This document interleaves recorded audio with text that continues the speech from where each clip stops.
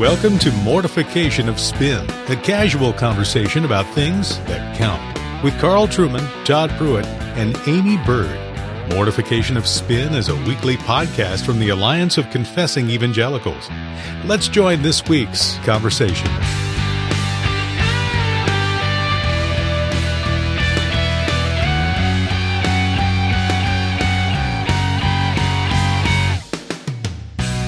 Welcome to Mortification of Spin. This is Aimee Byrd, and I am here with my not normal but usual co-hosts, Todd Pruitt and Carl Trueman. And I thought we'd start, we got a somber subject to talk about. I thought, let's lighten things up a little bit here and have a little fun. And thought I'd give us some entertainment for the beginning. I was listening to Carl's first talk that he gave to the Master's Seminary on the Reformation, and I just noticed, there's some words that we know Carl says wrong, like controversy and schedule, but there's other words that when we are under the burden of having to listen to them for longer periods of time, under the burden, we realize, wow, he says that wrong too. So I thought maybe I'd flash a couple words for Carl to read for us. Words that Carl needs to be corrected and on his English pronunciation. I like it. I'd like to say, first of all, it's actually a privilege to listen to me. Billions of people have lived and died in eras where they were unable to listen to me. That's so awesomely privileged time. Yeah, this ingratitude is frankly hurtful, but I'll let it pass. Yeah. All right, well, let's get on with it, all right? Mm-hmm. I'm going to flash the first word before you. Can you read that? Yeah, because. Say that again. Because. Because. Yeah, because. What do you say? B-E-C-U-Z. Because, yeah. Because, Carl. Because. What do you... Because. What, were you raised in Wildwood, New Jersey or something like that? You say it even funnier in conversation, just so you know. All right, how about this one? Saint. Okay, that is not how you said it when you were talking. How did I say it when I was talking? I can't remember now. I just wrote it down. You said that wrong like 4 times in a row. Wow. I think you were listening to somebody else teaching Reformation. You said Sint. Sint? I Yes. never did. You did too. You're a liar. Amy's lying. She's All right, making stuff up. Okay. Marijuana. And I never said that at the Master's Seminary. But Marijuana. Right. Marijuana. Marijuana. No, you didn't say that there. But Alas, Carl will never be confused with Cheech and Chong, so that's a good thing. Oh, I just... A little bit of fun with Carl's funny talking. Yeah, if I decide to listen to him again, I'll write some more words down. Right. You are no doubt find yourself immensely improved if you listen to me again. But anyway, well, we do want to talk about a more serious subject today. And it's something that most pastors will have been touched by in some way. Probably most people listening will have been touched by this or will know somebody who's been touched by this. And that's the matter of suicide. By all accounts, suicide rates are increasing in many parts of the world at this time, and scarcely a week or a month goes by without hearing of some tragic story on the news, or even perhaps closer to home, of somebody, often a young person, who's taken their own life. So we want to address the question today of how should we think about suicide, and how should we address the issue of suicide pastorally with those victims, those who are left behind by those who take their own lives. I want to start by citing perhaps an unusual source for this podcast, but I think much of the standard discussion of suicide takes its cue ultimately from the work of Thomas Aquinas in the Middle Ages, who deals with suicide as the second part of the Summa, where he's talking about murder. He deals with suicide as a subset of murder. And he gives 3 reasons why suicide is wrong. First of all, he says it's against nature because every creature, every human being should naturally love themselves. It's what we're designed to do in part. And to kill yourself is a denial of part of our natural bent, our natural structure. Secondly, and I think most importantly, he says suicide is wrong because every individual is part of a community. And when somebody kills themselves, they actually injure the community as a whole. They do damage to other people. And thirdly, he says suicide is wrong because life is a gift of God. And to take one's own life is to effectively throw God's gift back in his face.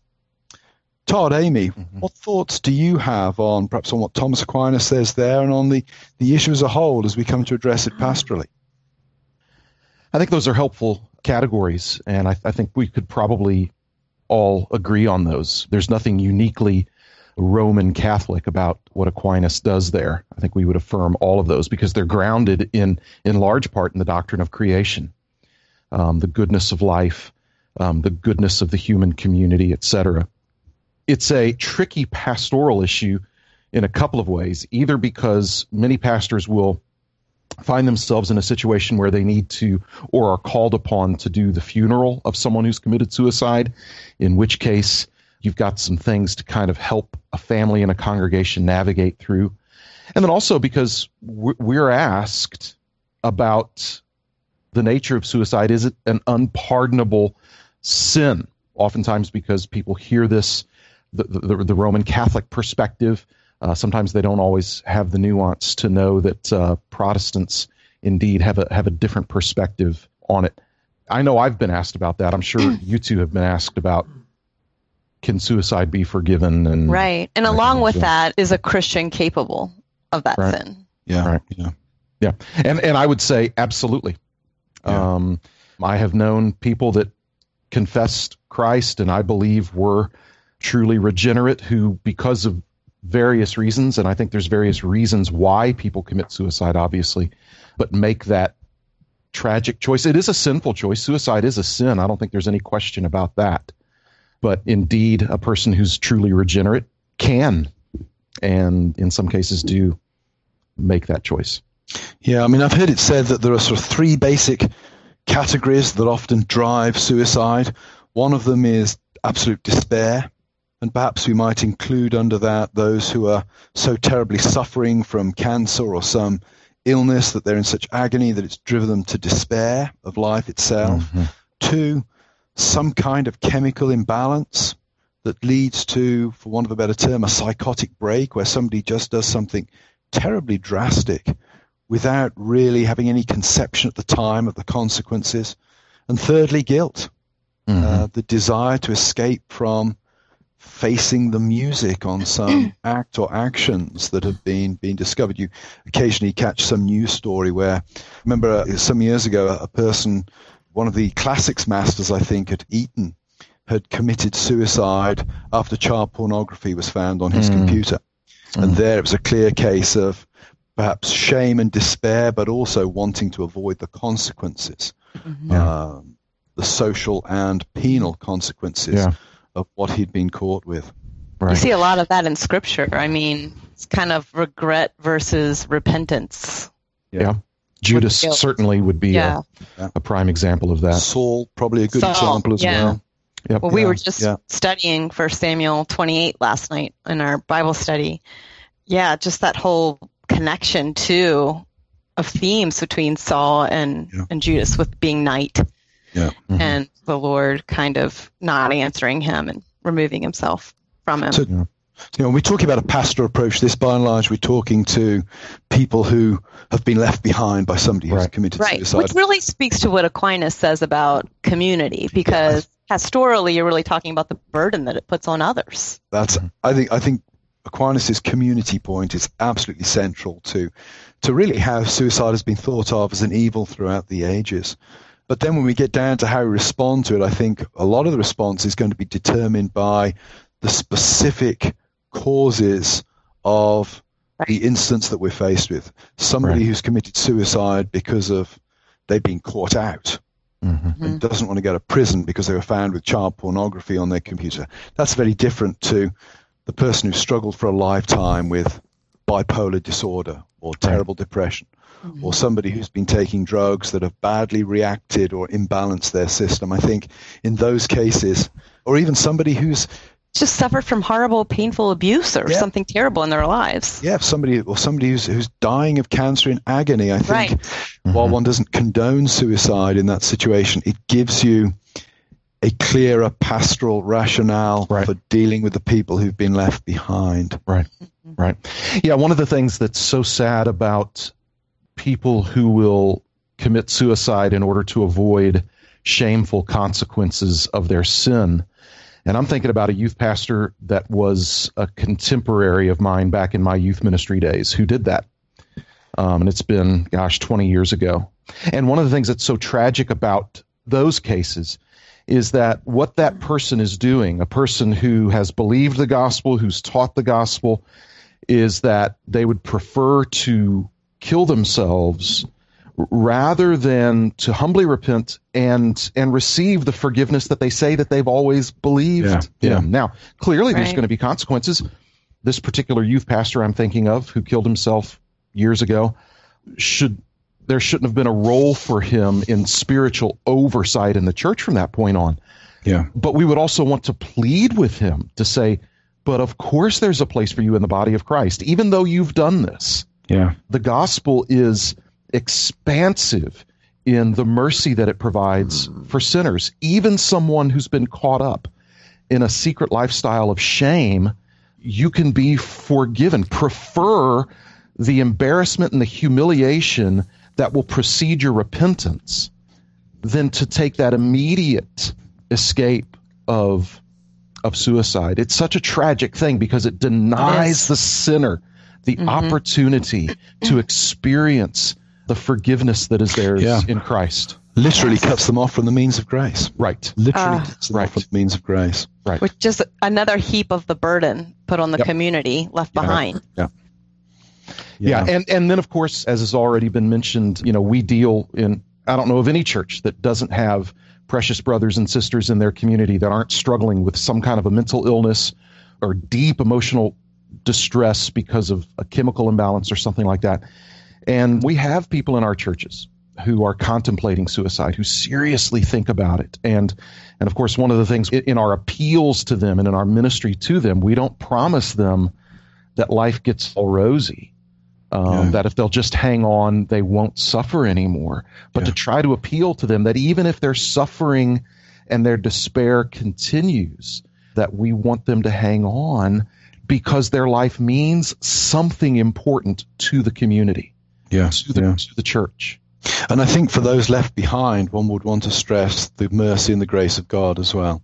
Yes. Right. The parent who's seen a child struggle with mental illness for 20, 25 years. Right. I think Rick Warren had a child who killed himself. Yep. There's a sense in which that's a deep tragedy. Yep. But one should not think that the grace of God cannot cover that. Absolutely. A mentally ill person who kills themselves might yet still be covered by the grace of God, because we all do crazy and stupid things as Christians at times. I was preaching recently on David. When David flees from Saul, he goes to Gath, of all places. Yep. It's an idiotic thing for him to do. Thankfully, he escapes. Right. But he's the Lord's anointed, and he does this idiotic thing. Christians do idiotic things, and unfortunately, if you idiotically commit suicide, it's final. But it doesn't mean that God's grace is not deep enough and wide enough to cover that, cover that sin, to cover that stupidity. And Hebrews is such a good place to go to as well, because, there's a large section in Hebrews that teaches us that Christ's sacrifice was once and for all. His atonement covers all sin and even murder. Yeah, you think about the Apostle Paul. He was certainly responsible for the death of Stephen and perhaps more.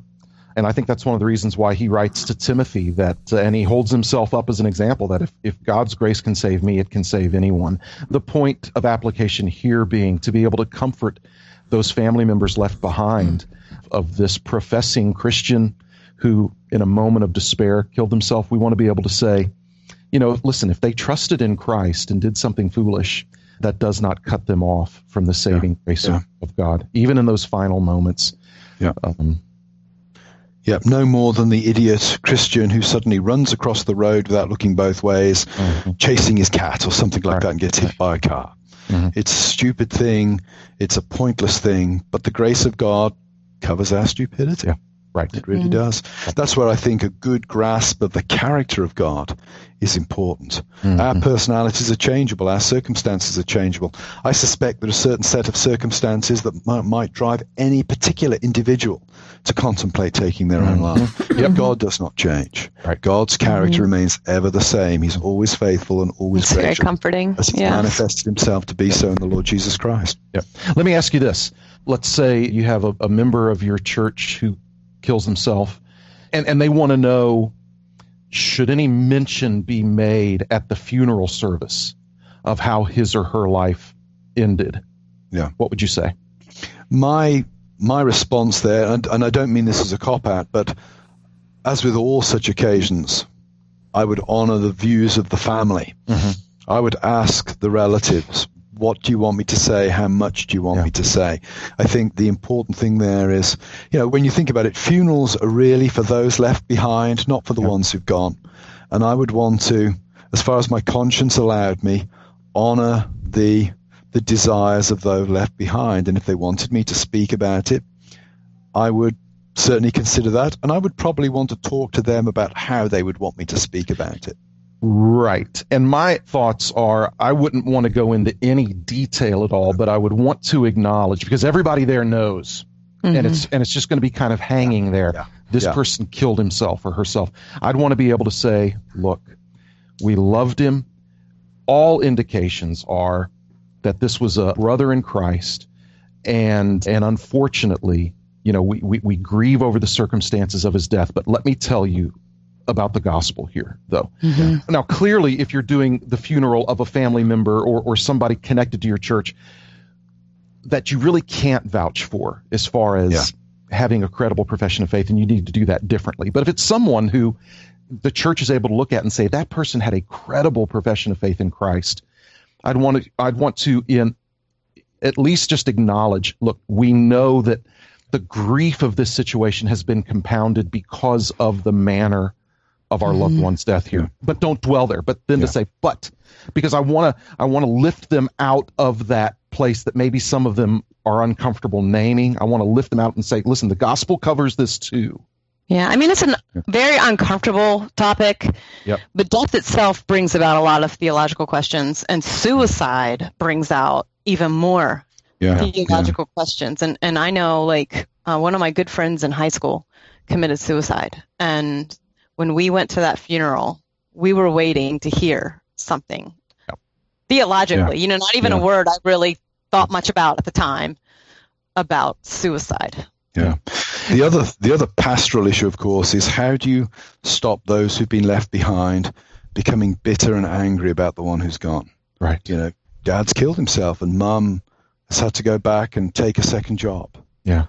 We're now struggling to make ends meet. Dad's gone. He's fine. He's exited. The rest of us are left with a hard, miserable, lonely life. And I think that too is a pastoral issue that would have to be addressed. Right. I think if you're dealing with a situation, that's a huge, because that's a chronic one that's going to go on. Yeah. And so that's a big deal. And I think on the one hand, if it's a situation where the suicide kind of sprang up from real deep depression, mental illness, emotional illness, that kind of thing. On the one hand, that's an easier one to navigate than maybe the got caught in something really bad and out of the shame. Because at least with the former, I'm able to say, look, let me tell you something. Your dad loved you immensely, but you need to think of what was haunting him in his mind, the way you'd think of cancer attacking a body. This was something he thought was killing him. That's what it feels like to people who are in that sort of despair. So I'd want to try to help give them some empathy there. Now, on the other one, that's a tougher one to speak into, because you want to go, that was an incredibly selfish thing for him to do to avoid those consequences of his sin. Yeah. The man who commits suicide to escape consequences is, humanly speaking, a low life. Not to put too fine a point on it, and it's going to be hard to counsel families in that context. And because one of the things that's so selfish about that is that this person who maybe was living a secret life and they've got all kinds of sin and they're found out, the fact is their family may still forgive them, though. Their church can forgive them, and they're robbing their family of the person they love.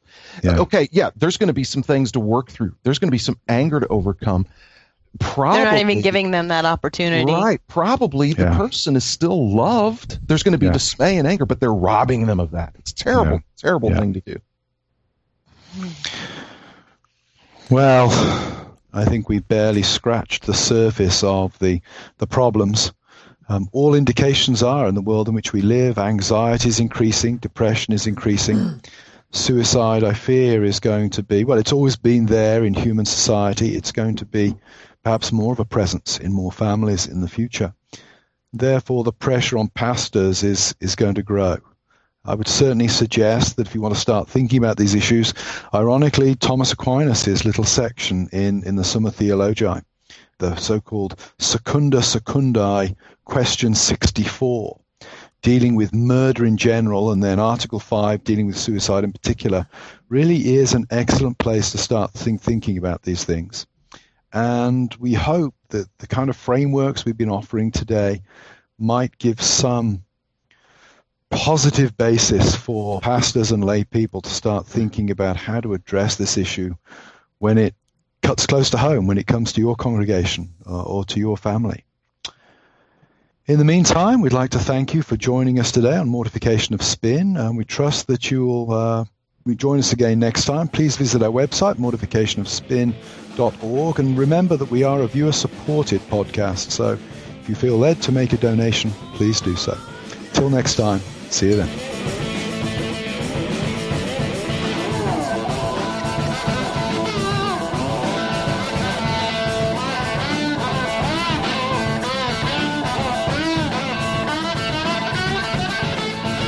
And for our free premium this week, we are offering free tickets to Alliance events, the PCRT in Philadelphia, the New Jersey Pastors Conference, and the Blue Ridge Bible Conference. Todd, I believe that's happening at some seeker-sensitive mega church. It is happening. Kind of thing.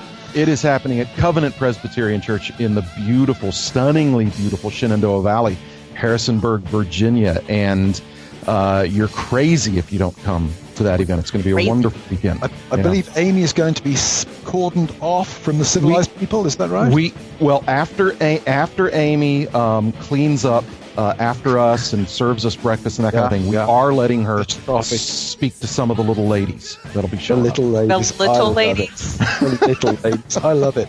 Do you know, on this pastors conference out in New Jersey, she's like a bigger picture. Oh no, she gets top billing. She gets top billing. Trust me, I've paid for that. Exactly. And I will say this. Thanks to the organizers of that event, they actually are not calling it the New Jersey Pastors Conference. It is called the Faithful Shepherd.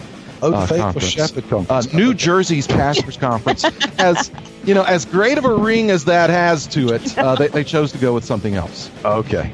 Well, there you are. If you want to try to get some free tickets for any of these events, please go to our website, mortificationofspin.org, and find out how to enter the raffle.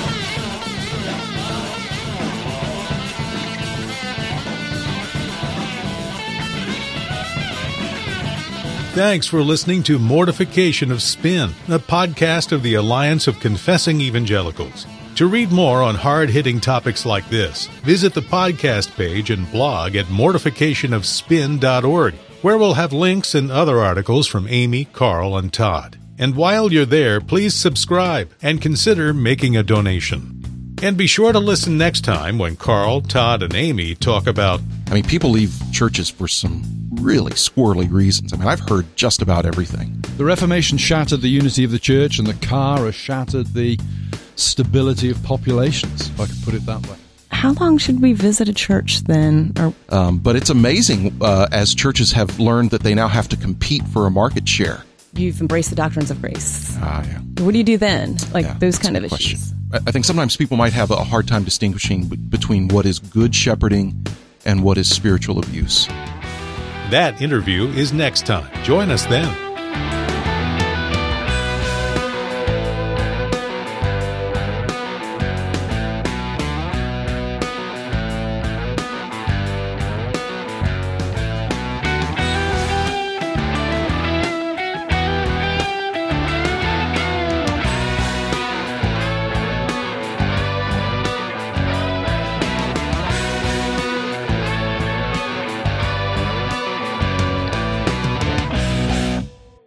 Okie doke. Okay, perfect.